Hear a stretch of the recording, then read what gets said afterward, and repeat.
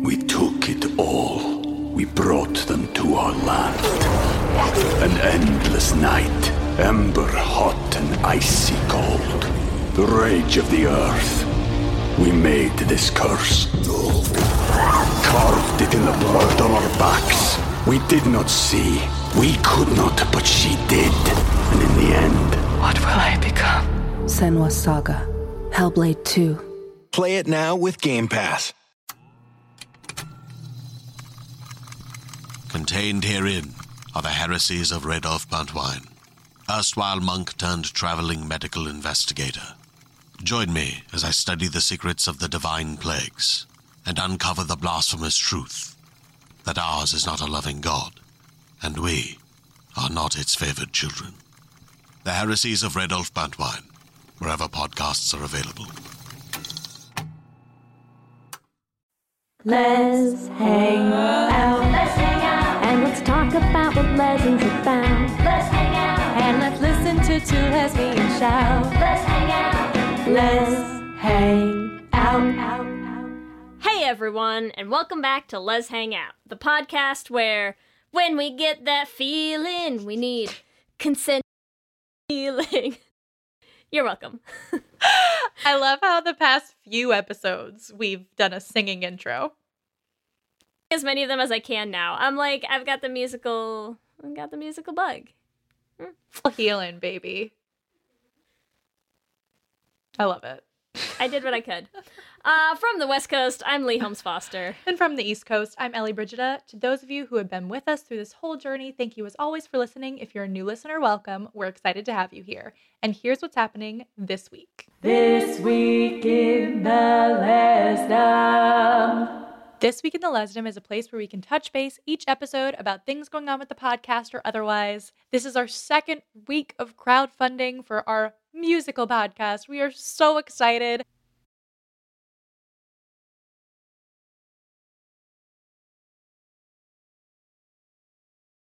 The Flame musical. And you can follow along. It's also where we'll be dropping new information about casting announcements or how things are going, or, you know, maybe follow us on social medias for like some sneak peeks, previews, teasers, things like that, pictures of us working on some of the stuff. We're so excited. There's still a lot of work to be done, but we cannot thank everyone enough for all the support, and we're excited to keep working on this.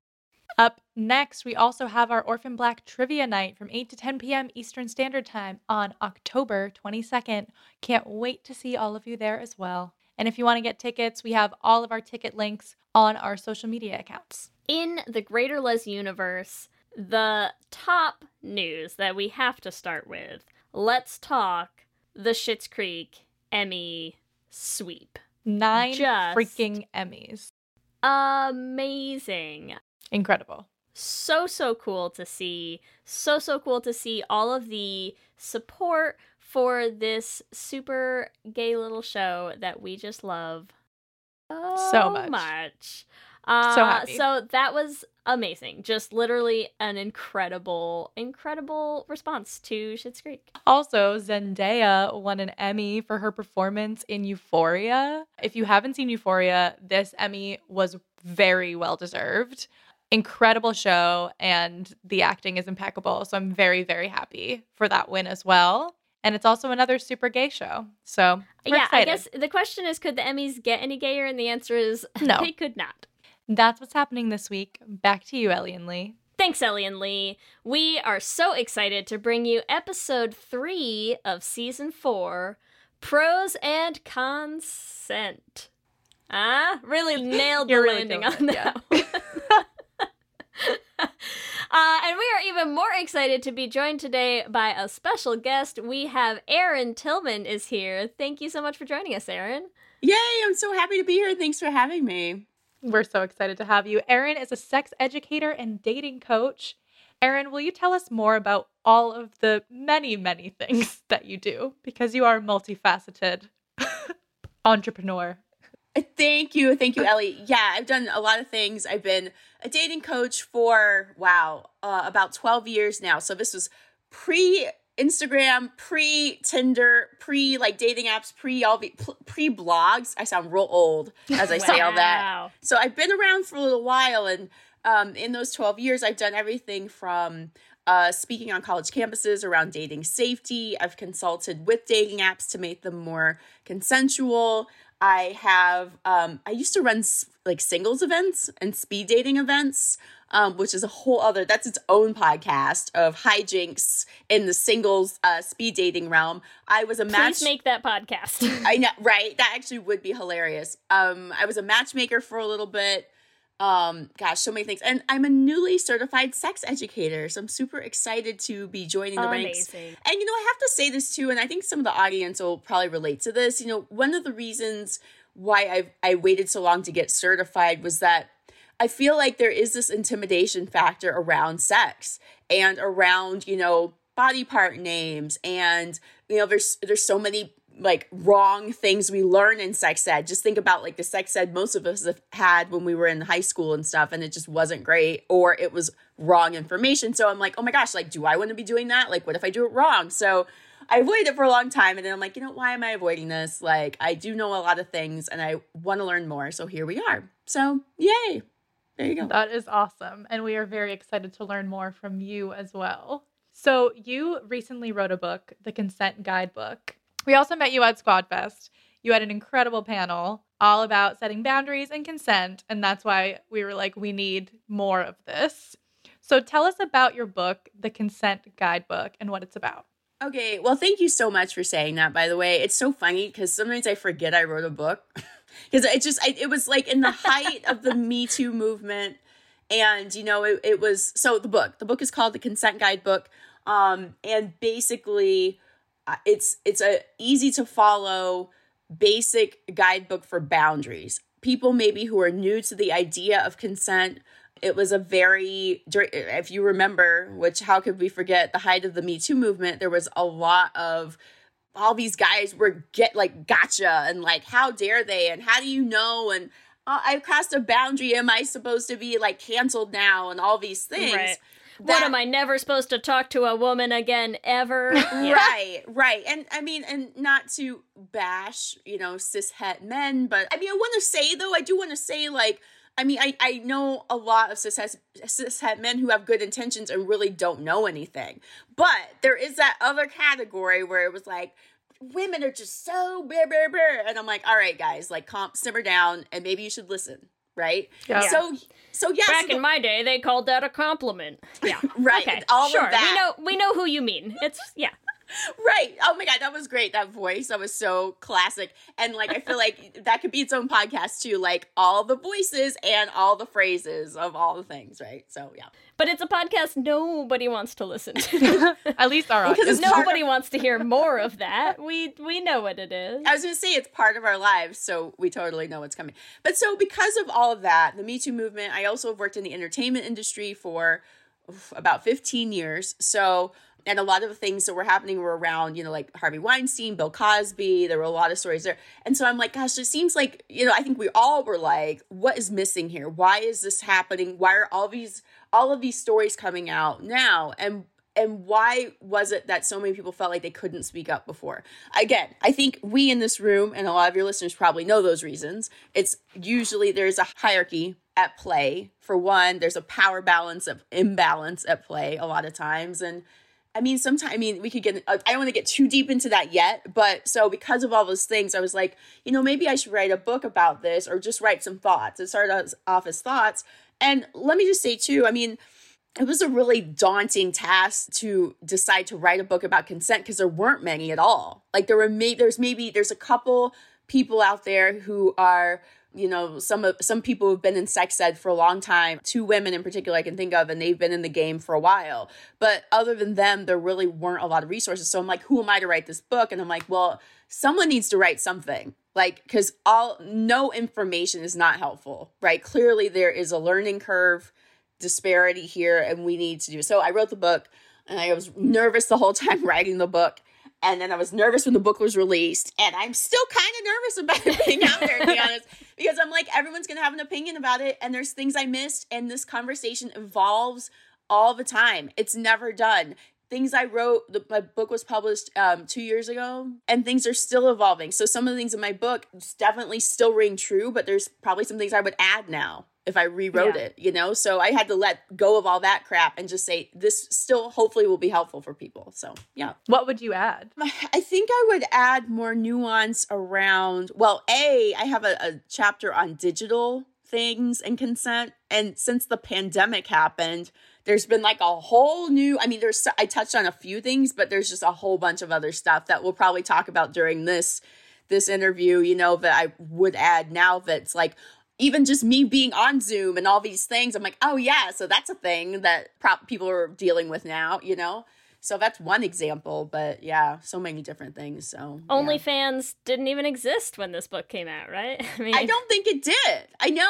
That's the thing. It's just all evolving. And so I will say this too. I mean, consent, because, you know, conversations around consent, conversations around gender, conversations around orientation, conversations around lifestyle, all these things are evolving at such a rapid rate that it's really important that we keep some level of open mind. Like there's no fixed, this is the answer forever.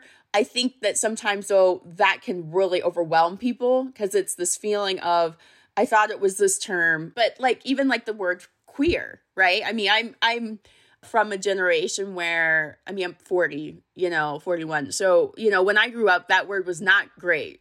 And so it's totally embraced now. I use it sometimes to describe myself. And, you know, it's a beautiful thing to see that reclaiming of that word. But a lot of people are still like, wait, can we say that word? Like of older generations. So all that to say is just important to be like open to evolving, right? Yeah. And consent in all of these conversations, it's really important to stay open. What I also love about that story too, though, is I do think it's something that we're starting to see more of now, you know, is people just saying like, I mean, am I the right person to fuck it? I'm just gonna write it. I'm just gonna put it out there and I'm just gonna do it. And I think like the thing that I love about it is seeing like people be willing to just sort of like just do the thing, you know? Because I mean, that's something that like we always try to encourage people to do. If they're like, I wish I could, we're like, just do it.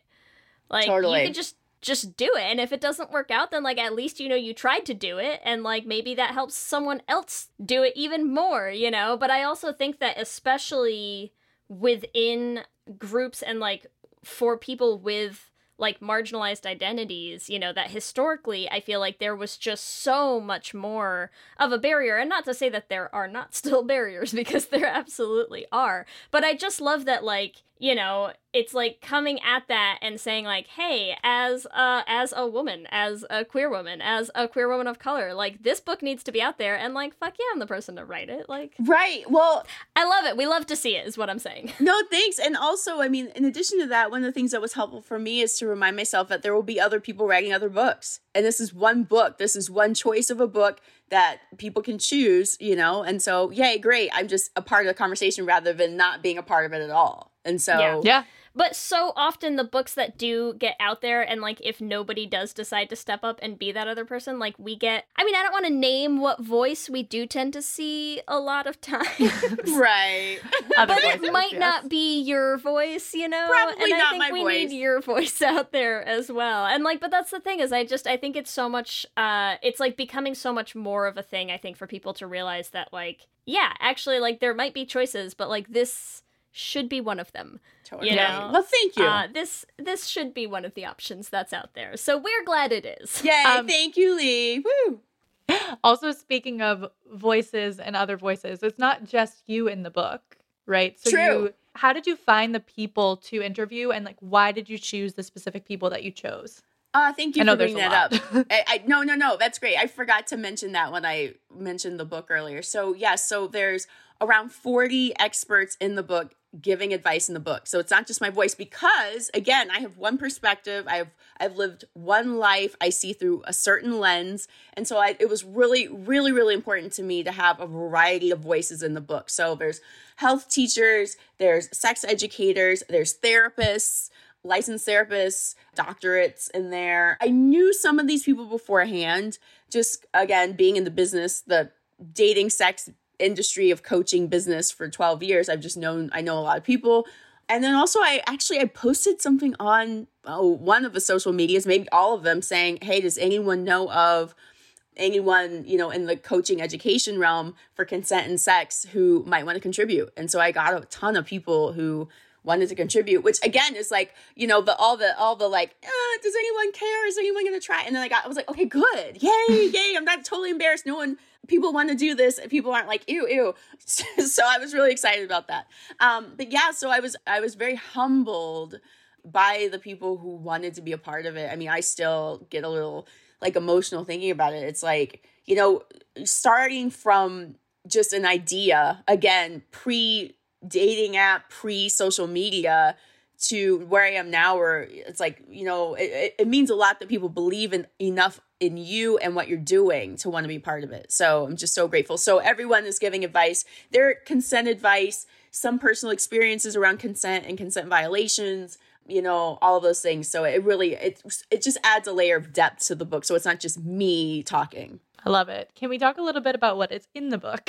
So yes. What are some tips on setting better boundaries? So really quickly, so in the book, it's not just sex related consent. It's everything from boundaries with friends, boundaries with family, colleagues, and there definitely is a section or through the book around boundaries with partners, boundaries around sex, pre-consent conversations before, like to decide, is this a good choice for me in terms of intimate partner or intimate, interactions, that kind of thing.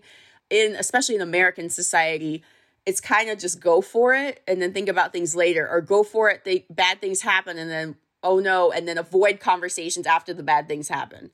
The other thing I want to say really quickly, and I go on a ton sounds like such a healthy approach. I mean, but again, one could argue that it's kind of the American way in all ways, sadly, too. Yeah. It's kind of like, don't deal with things and just, it'll go away. And it's just like, ugh.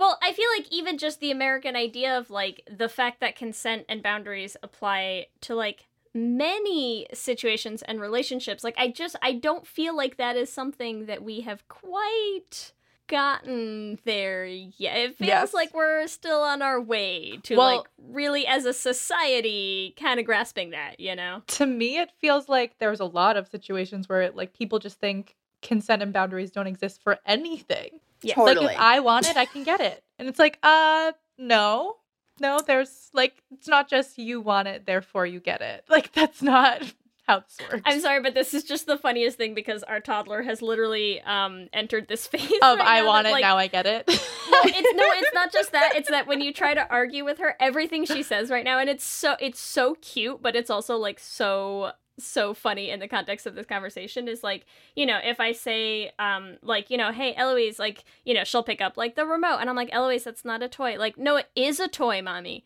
Like, Eloise, we can't play with that right now, but I want to, mommy. I'm like, okay, well, right. Well, maybe this is actually a good conversation because I have this later. I'm like, how do you start teaching children about setting boundaries? Oh, yes. Like, actually, that's really hard. No, and I was just going to say, I mean, it's a good, like, children learn early. This is actually my old health teacher from high school added a quote in my book. And she was like health sex ed, like / because it was a small school. So it's like teach this and this. But she said something like, one of the biggest mistakes we make in our society is that we don't teach children this stuff. And it starts with, go hug creepy Uncle Charlie who they don't want to hug. And maybe they shouldn't be hugging because maybe there's something we don't know, right? We don't know about Uncle Charlie, but why are we forcing our children? So, or even just like you said, a toy or something that isn't the kids. Sure, sometimes it's okay for them to play for it, but maybe that's a good exercise for them to be like, okay, no, that's mommy's, and mommy needs that right now. So those kind of things. I'm gonna derail us again because we're losing track of the plot here. But Ellie knows how much I just want to take every opportunity to tell us that TikTok is gonna save the world. Yes, so, here we go. Here's my latest. Can you make a TikTok jingle? Like every time Lee talks about TikTok, I'm gonna put this jingle into the show. Oh my god, we really should. I have a problem. So here's my latest thing is like as much as I will get on my soapbox for TikTok these days, the other thing is I'm like 100% will argue that like TikTok's is making me a better parent. And like there are so many people that I follow already that are all about either just like positive parenting techniques, but also like consent and like parenting in a way that like teaches consent. And there's like so many easy ways to do that when they're kids. And like the one that we just started that's my favorite right now is we do the tickle game now, where like you take turns tickling, and the second someone says no or stop, like you stop. And and it's not just like the practicing like the stopping, but it's also like reinforcing for them, like, you know, like every time that she tickles me and you laugh, and then I say stop and she goes stop and she picks her little hands up, and then you say good job listening, Eloise, like good job listening to mommy, great job, reinforcement. And I'm like, just, but they're such small simple things, and they're also really super adorable.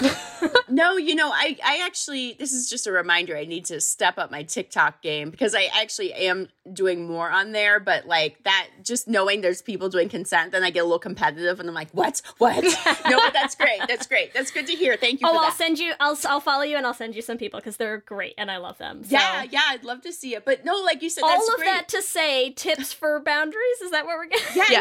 Well, yeah, but what you just said is, I mean, that's beautiful modeling, right? It's like, you know, reinforcement of good job. Because I think I think that oftentimes in our society, whether we're talking about kids or adults, there's more of a, you did it wrong. There's like a you know, bad, you did it wrong. And then there's no like reinforcement of the good thing or a teaching of what could be done or should be done. So I think that's really great. So, plus they tickle you and it's adorable.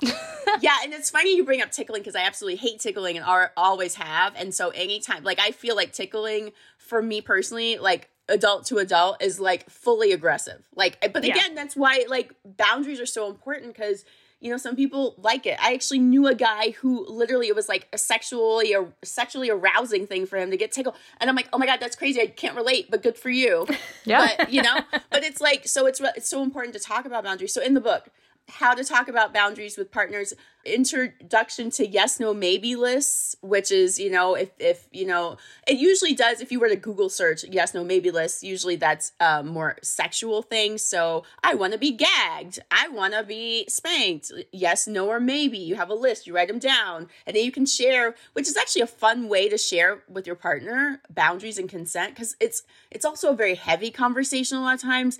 And I'm doing what I can right now to try to lighten the load with the conversation and make it fun. Because I feel like with everything, again, especially Americans, it's like, if it's not fun, like if it's fun, we'll pay more attention. But if it's not fun, we're like, oh boy, like someone's lecturing at me. So I'm like, okay, then let's make this fun. So yes, no, maybe list is a really fun way to make the conversation fun. There's a chapter on supporting survivors, how to talk to a friend if you pre-COVID, say you're at a bar, or well, depending on what state you're in or what country, if you're in a bar with friends, you see your friend kind of like being a little too aggressive with somebody, like how to talk to your friend in a loving way, you know, because I think it's really important that we not enable people in our lives. I'm a little bit of a hard ass with that. I just think we enable friends and especially family, and so many different conversations we enable people way too much. And so it just gives, it's like a nonverbal, I agree with what you're doing. And it's like, why are we doing that? Why are we like staying silent with this if we see something happening? So that's the book in a nutshell. It's an easy read. I know that was a lot of stuff I just laid on you, but it's in the book, but it's actually, I wanted to make it an easy read because again, it's a hard subject. So I just wanted to make it so that it's not like super tedious, you know? Yeah. I have a question. Yes. So when you talk about not enabling people, how would you approach that conversation? Like if that were to happen? Sure. Like with a friend or family or just someone in your life? Yeah, with someone in your life who you do not want to enable any behavior that they're doing. Sure, how do you start the conversation? I think it's really important that when you do approach someone, approach them in a way that says that you care about them and you're telling them because you care. So anything that's along the lines of, I mean, let's go on a limb and say it's like your brother or your dad or something. Hey, so I just wanted to say, you know, I know you probably didn't mean this, and I know you have a big heart, and I know that your intentions were probably good, but I just want to tell you that I just kind of noticed this thing that just happened. And I just want to let you know, because I know you don't want to come across that way. And I know you wouldn't want to hurt someone. So you appeal to someone's sense of decency And, you know, even if your brother or dad is a total jerk, you're still appealing to their sense of, yeah, oh, wow, okay, like my daughter is saying that she thinks I'm great, and it stops someone in their tracks. The other thing that you could do, and usually this is something that's maybe like more of a friend or a colleague. Actually, we work for family too, but I'll usually just ask someone to repeat what they said. Like if they said something, if it not an action you witnessed, but if they say something to you that's misogynistic or racist or whatever the thing is, or unconsensual, or a bragging about something they did in a conversation with you, what did you say? Wait, I'm not sure I heard what you said.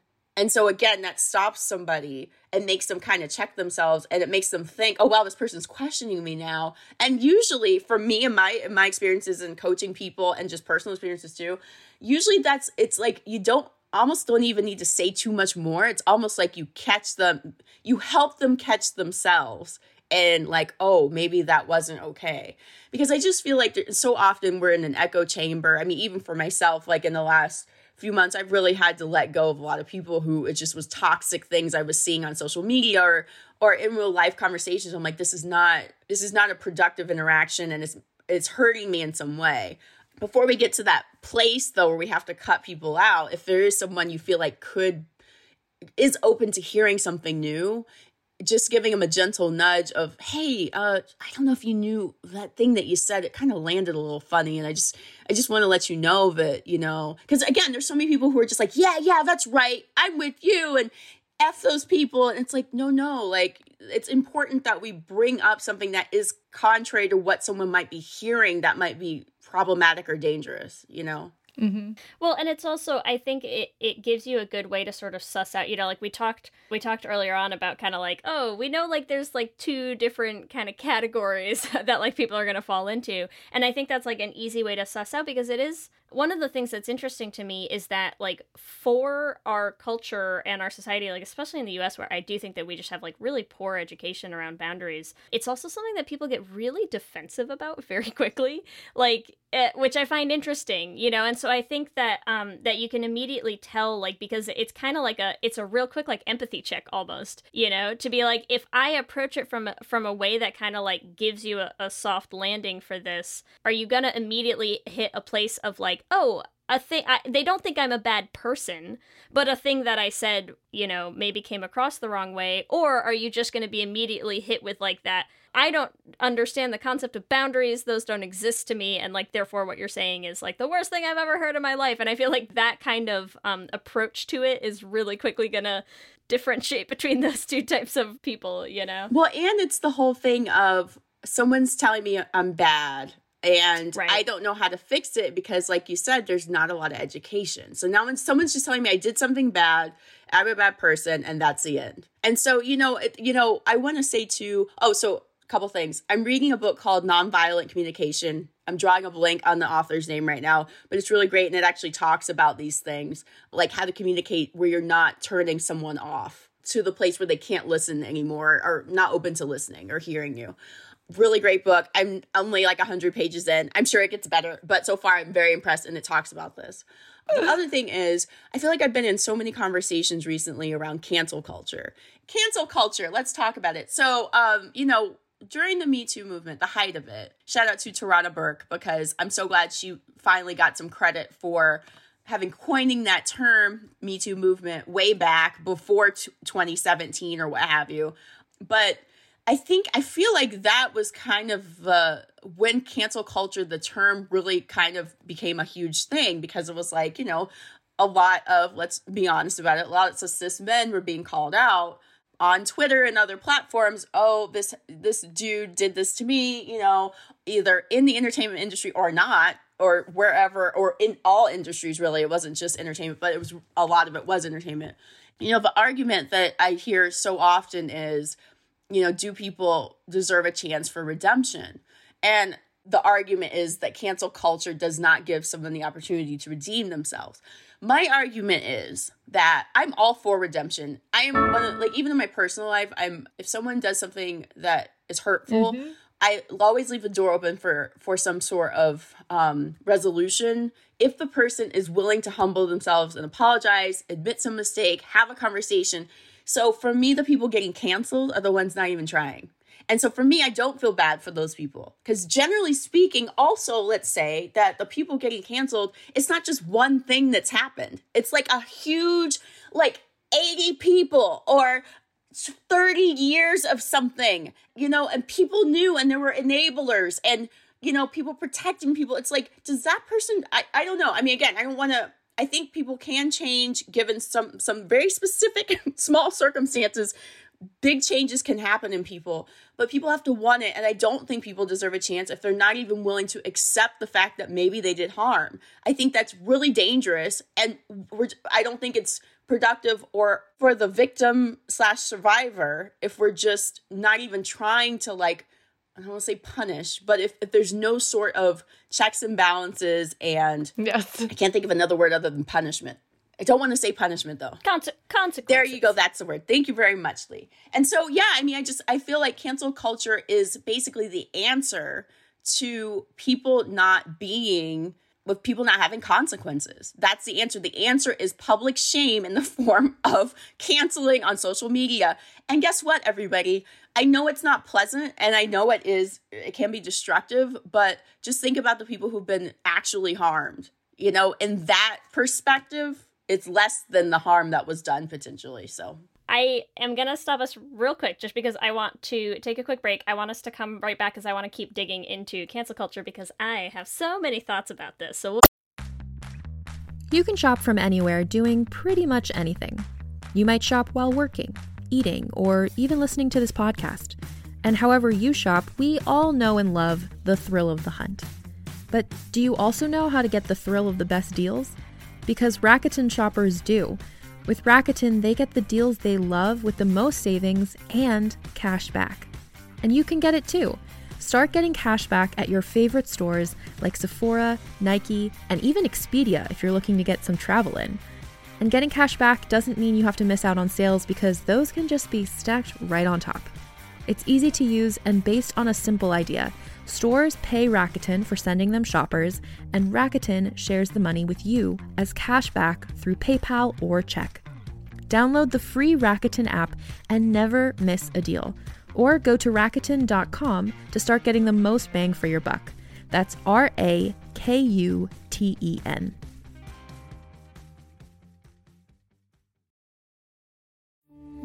We took it all. We brought them to our land. An endless night, ember hot and icy cold. The rage of the earth. We made this curse. Carved it in the blood on our backs. We did not see. We could not, but she did. And in the end, What will I become? Senua's Saga. Hellblade 2. Play it now with Game Pass. We'll be right back.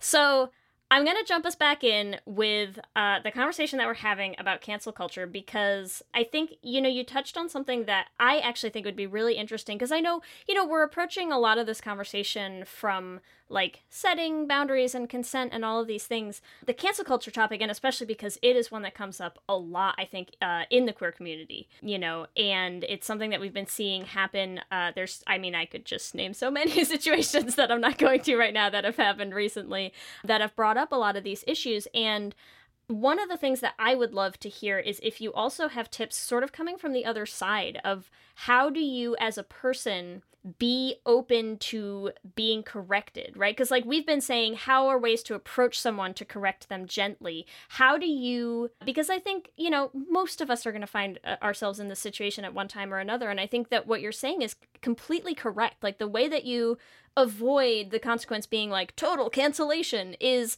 like be open and receptive to critiques, to feedback, to hearing that something you did maybe hurt someone. What are ways that we can try to hear things differently and to take things as opportunities to grow as opposed to just getting shut down? Yeah, great question. Number one is empathy. And I want to say this too, and I've been pretty vocal about this on my social media pages, but I'm not a religious person, but I was raised with Christian things. do unto others and such.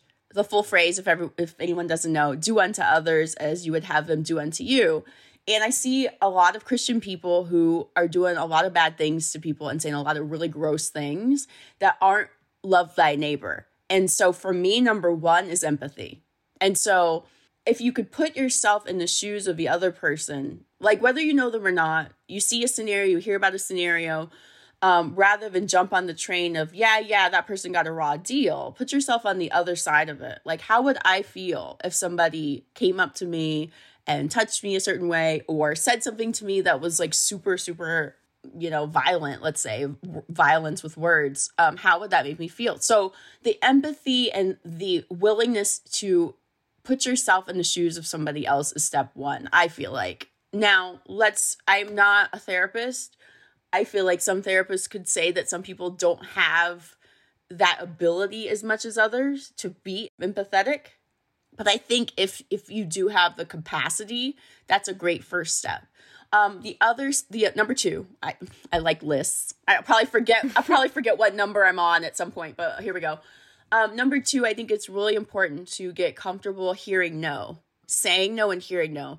But since we're talking about one specific side of this, hearing no, especially because I work in consent and boundaries and things, you would think I'd be like a pro at this.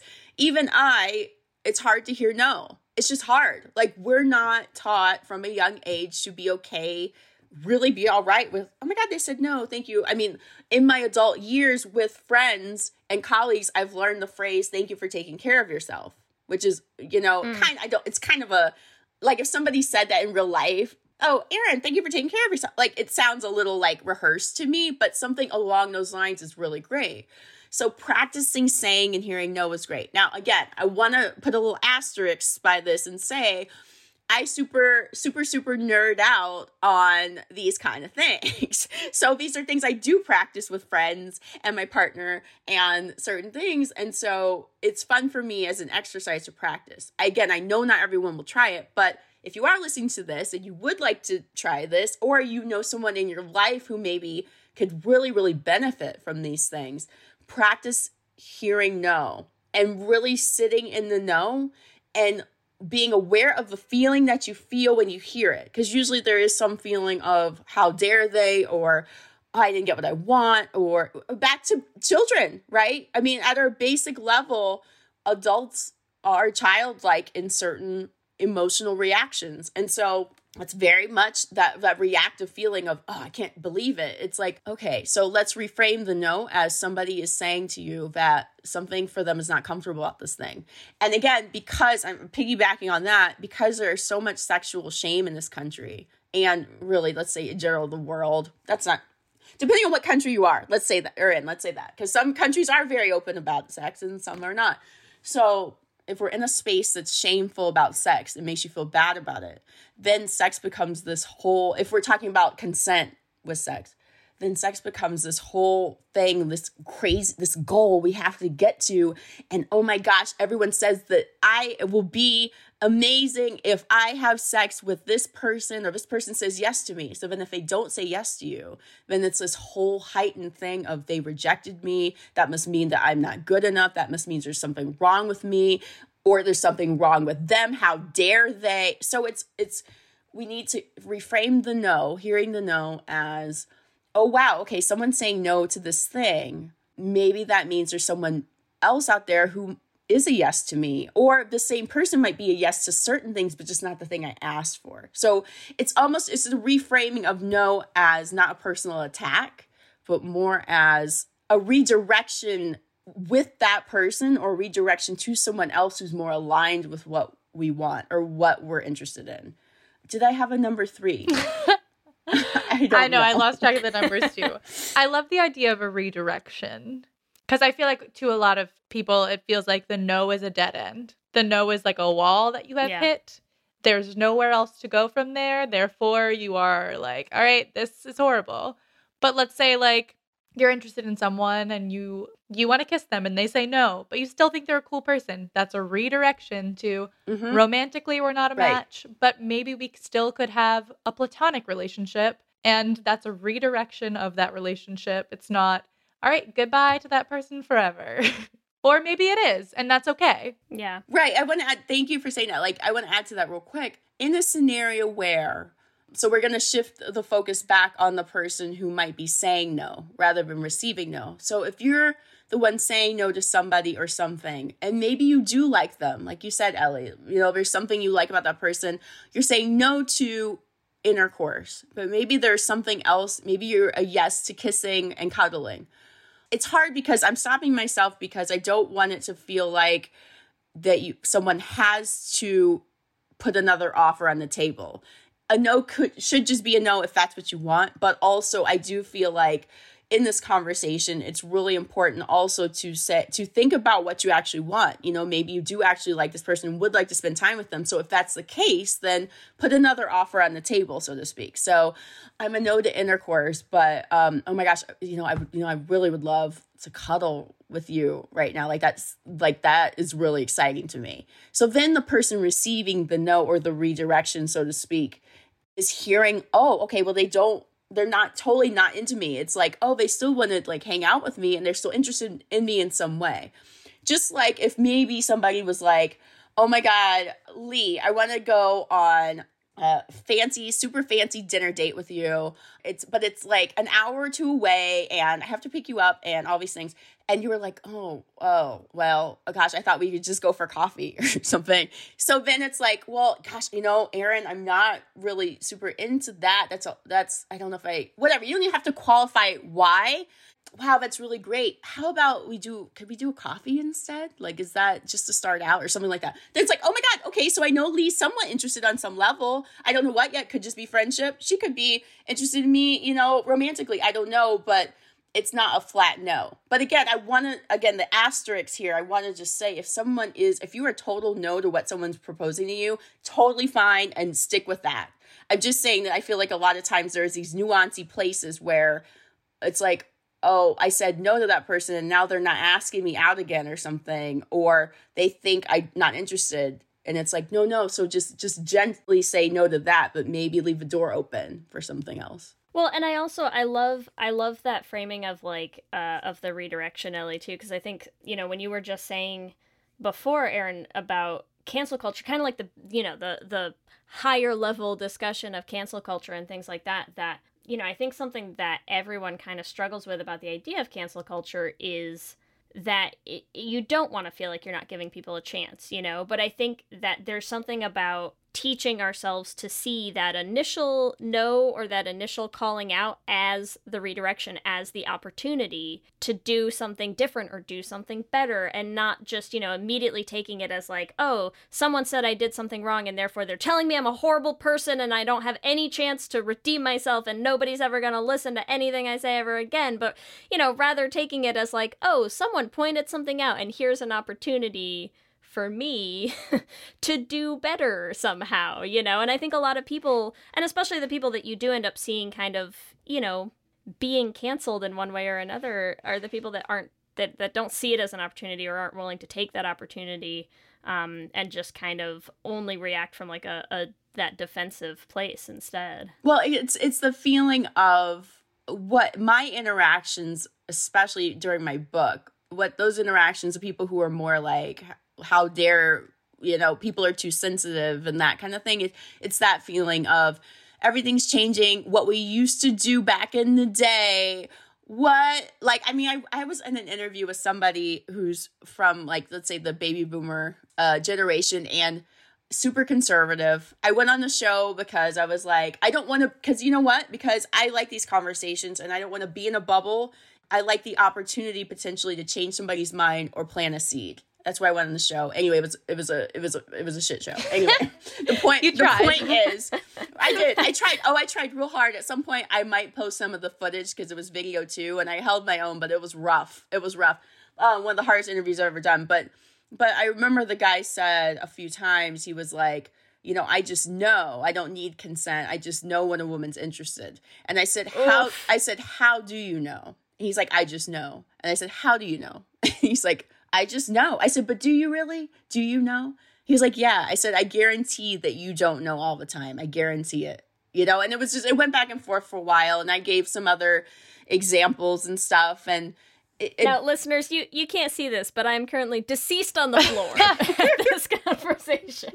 But so that's the thing, though. I mean, and I'm not saying, like, I know some amazing baby boomers who are really open to these ideas and really want their interactions, especially sexual ones, to be consensual and loving and caring and beneficial for everyone involved. But there is this feeling of, okay, it used to be this way. The rules are changing, and I'm not fully sure what the new rules are. So now it's like things are changing. I'm going to do it wrong, and then I might be punished forever if I do it wrong. So I feel like on some level it is a little bit of an irrational fear.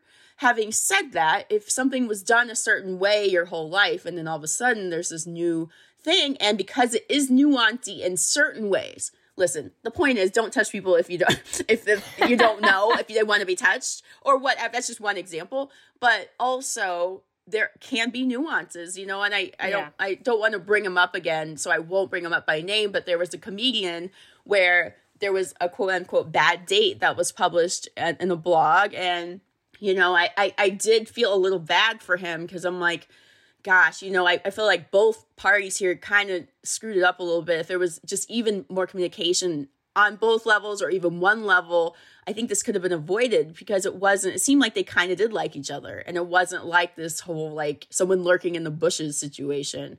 And so... you both have to be taught that, you know? I mean, that's the other thing. I mean, especially, God, you know, if we're going to talk, like, baby boomers, I mean, good Lord, I'm like, don't catch me letting my daughters watch a rom-com from the 80s anytime before they're, like, adults, because, Jesus Christ, I'm like, you watch these movies that, you know, for us, I'm like, sure, nostalgically, I can still enjoy them, but you look at what they taught us about romance and dating and how do you get the girl. It's like, oh, you beat her down enough over the course of an hour and a half feature film until you, like, you know, force yourself into a kiss at the end, and suddenly she's in love with you and had been the whole time, and you're like, this isn't reinforcing great things. So many of those are so painful when it's like, they're so bad. Like, totally. Even like, I mean, yeah. Even like when they have the nerd character who's like harmless, and I'm like, but he's also super aggressive, like with his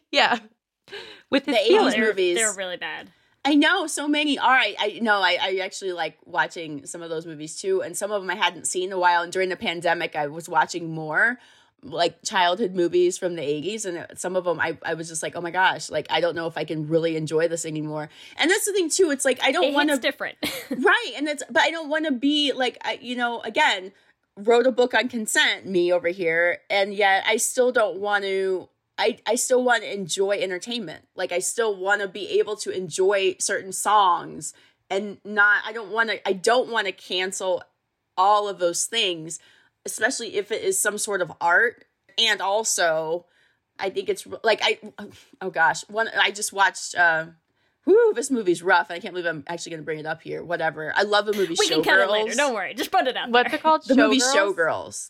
And there's a lot of real problematic things in that movie, but it's fantastical. I love Vegas. It's super fun. Elizabeth Berkley, I love her so much. She took a risk doing that movie. Anyway, I have so many personal feelings about like the industry and her in that, and like her being kind of like shoved aside and not given jobs because of it. Like, I think that's horrific.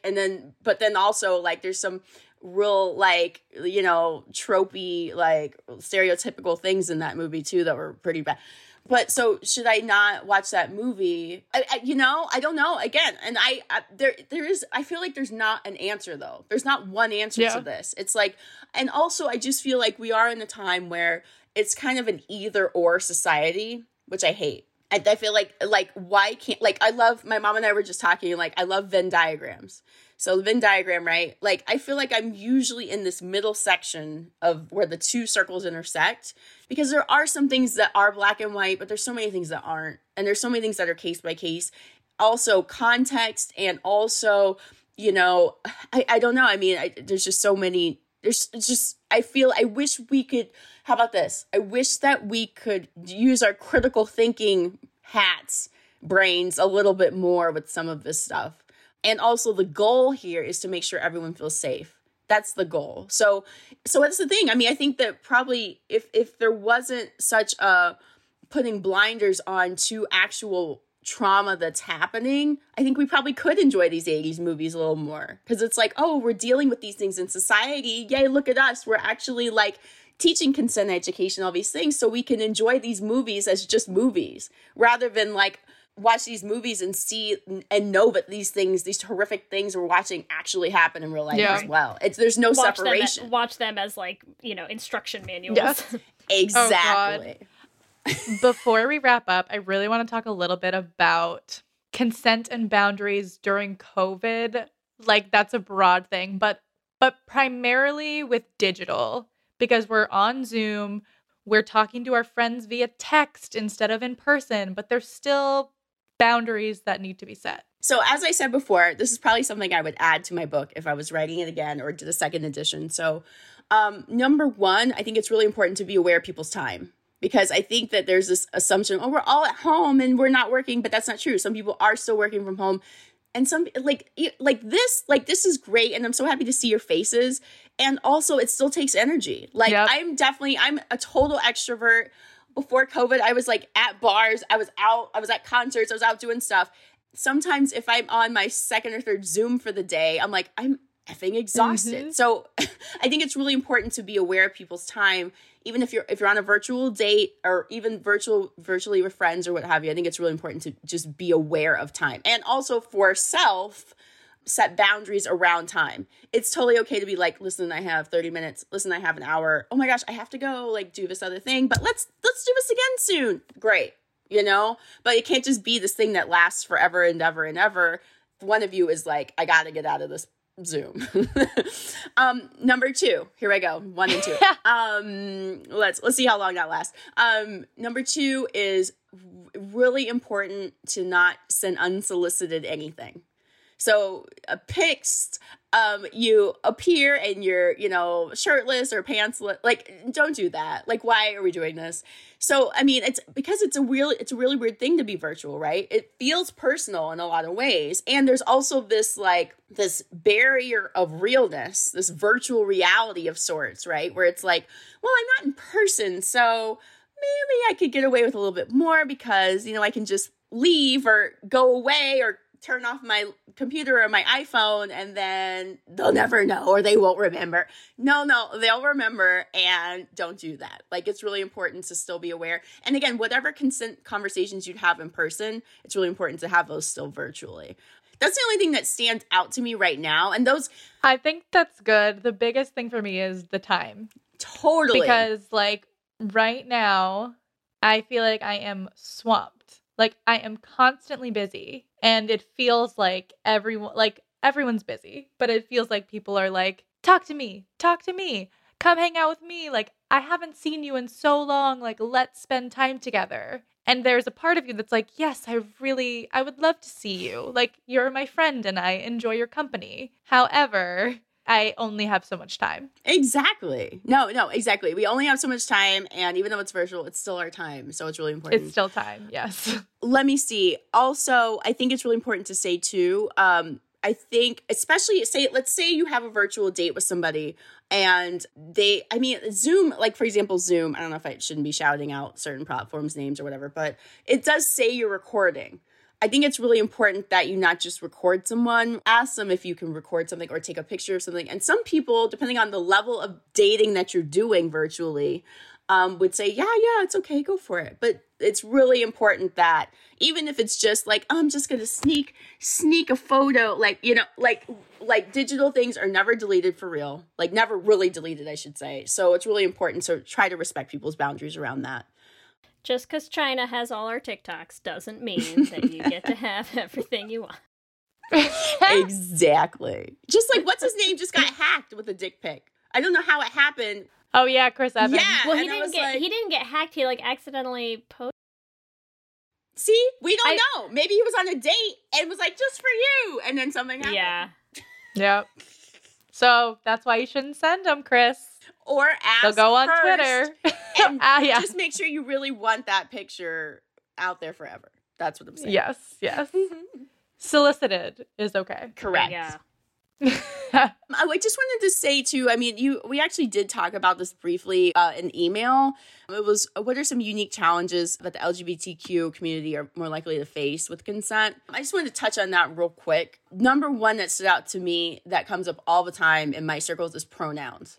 And that, I feel like it's such a basic thing. I don't know why this is a problem, but for me, it definitely falls under consent for sure. It's like if somebody is telling you, hey, these are my pronouns, just use the pronouns. Can we not, why is this so hard?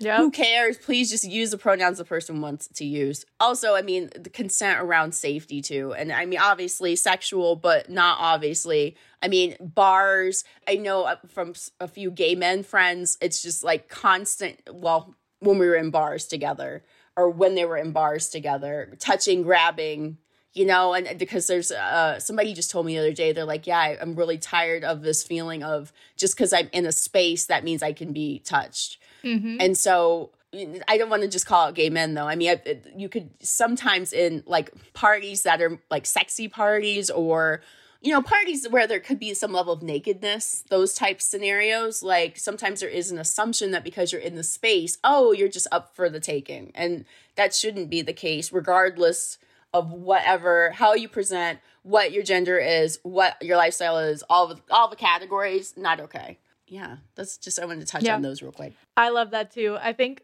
I want to talk a little bit about LGBTQ community boundaries that, Lee, I feel like you'll get also as queer women is also time with your partner. Oh. And time apart from your partner. Oh. There's this, what do they call it? The lesbian urge to merge. Yeah. Yes. But, especially with COVID, where maybe you're living with your partner and even if you were living together before, you were going to work, you were going out on the weekends, you were doing other things. So setting time and space and boundaries for time apart, even when you're both in the same house. Totally. And it's okay to take some time apart.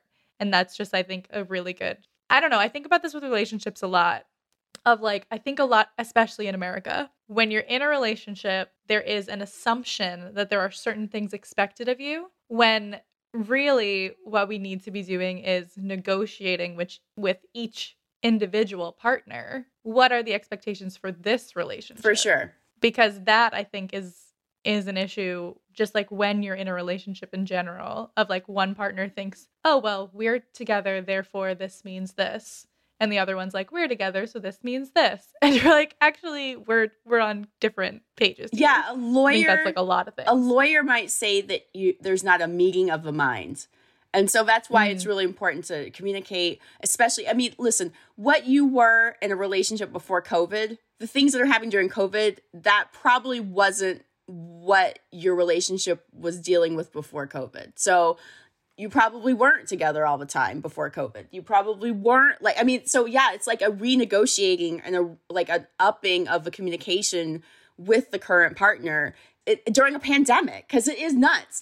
This is new territory for all of us. We're still trying to figure it out. Who knows how long this thing is going to last? Oh my God. Mm-hmm. So it's it's really important to talk about these things and just kind of check in and see, where are we now? Do you do you want to talk about how much time we're spending? Do you need space? Am I annoying you? Because I feel like you're a little annoyed with me today. Do you just let me know? Just please let me know if you need space. Let's talk about things that kind of thing. Really quick too, I wanted to say that COVID is huge. Boundaries with COVID. For anyone who's single and listening. Or I just was actually on a podcast recently. It was a polyamory podcast, and it was a conversation around COVID and what do you do with your other partners if you're quarantined with a partner, and then the other partners are not in your pod, and then you maybe your primary partner doesn't want you to see the other people because you're breaking the pod. Conversations. Please have all the conversations, and that is boundaries. That is consent, and those are boundaries. If somebody is not comfortable with you going to sit and eat at a restaurant and you're quarantined with them, it's really important that you respect them, even if it seems stupid to you.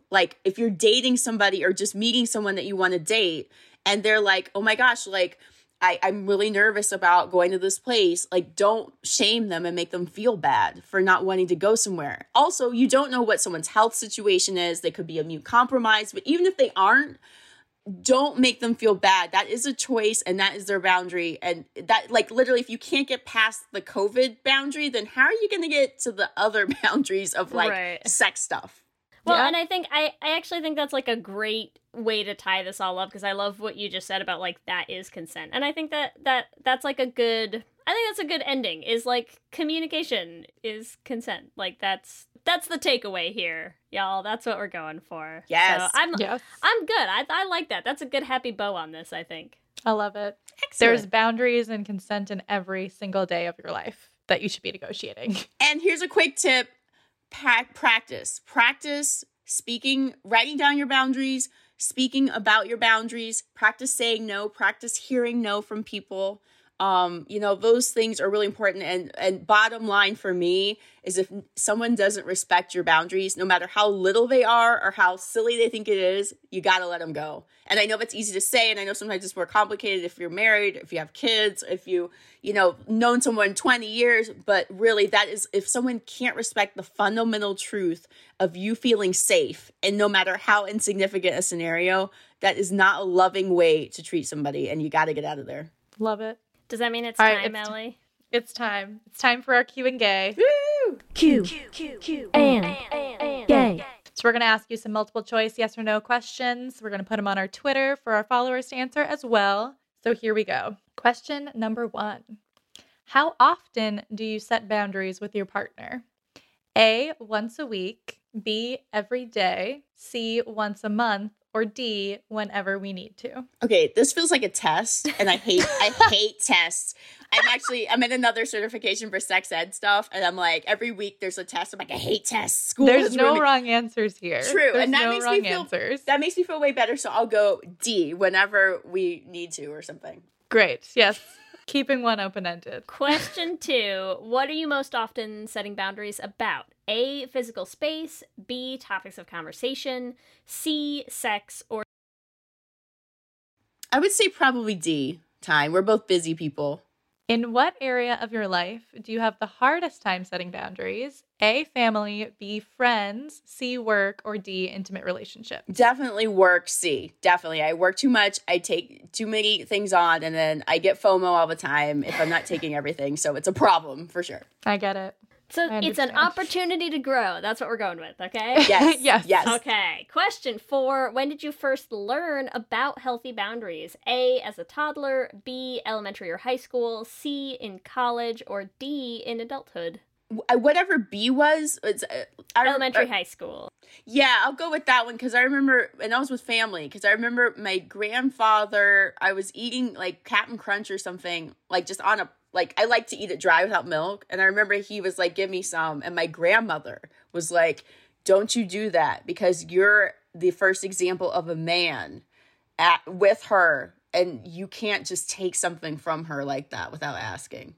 My mom reminds me of that all the time. And so like the ladies in my life, family, woo, preaching and teaching lessons. Yes. I love it. All right. Question number 5. Are you dating during COVID? A, yes, I found my soulmate. B, yes, with many people. C, no. Or D, I already have a significant other. I'm going to go with D. Significant other. Remember, you can give us your own answers to this episode's Q and Gay questions on our Twitter at Let's Hang Out Pod. Erin, thank you so much for hanging out with us today. I learned a lot, and I know our listeners did too. Yay! It was a pleasure to be here. My website is thedatingadvicegirl.com. I'm on Instagram and Twitter at datingadvicegrl, dating advice girl, no I in the word girl. And I'm on TikTok, but again, I need to build that up a little bit because the kids are killing it on there. The kids are killing it. And tell people where they can find your book, and also because you have your own podcast as well. So I do.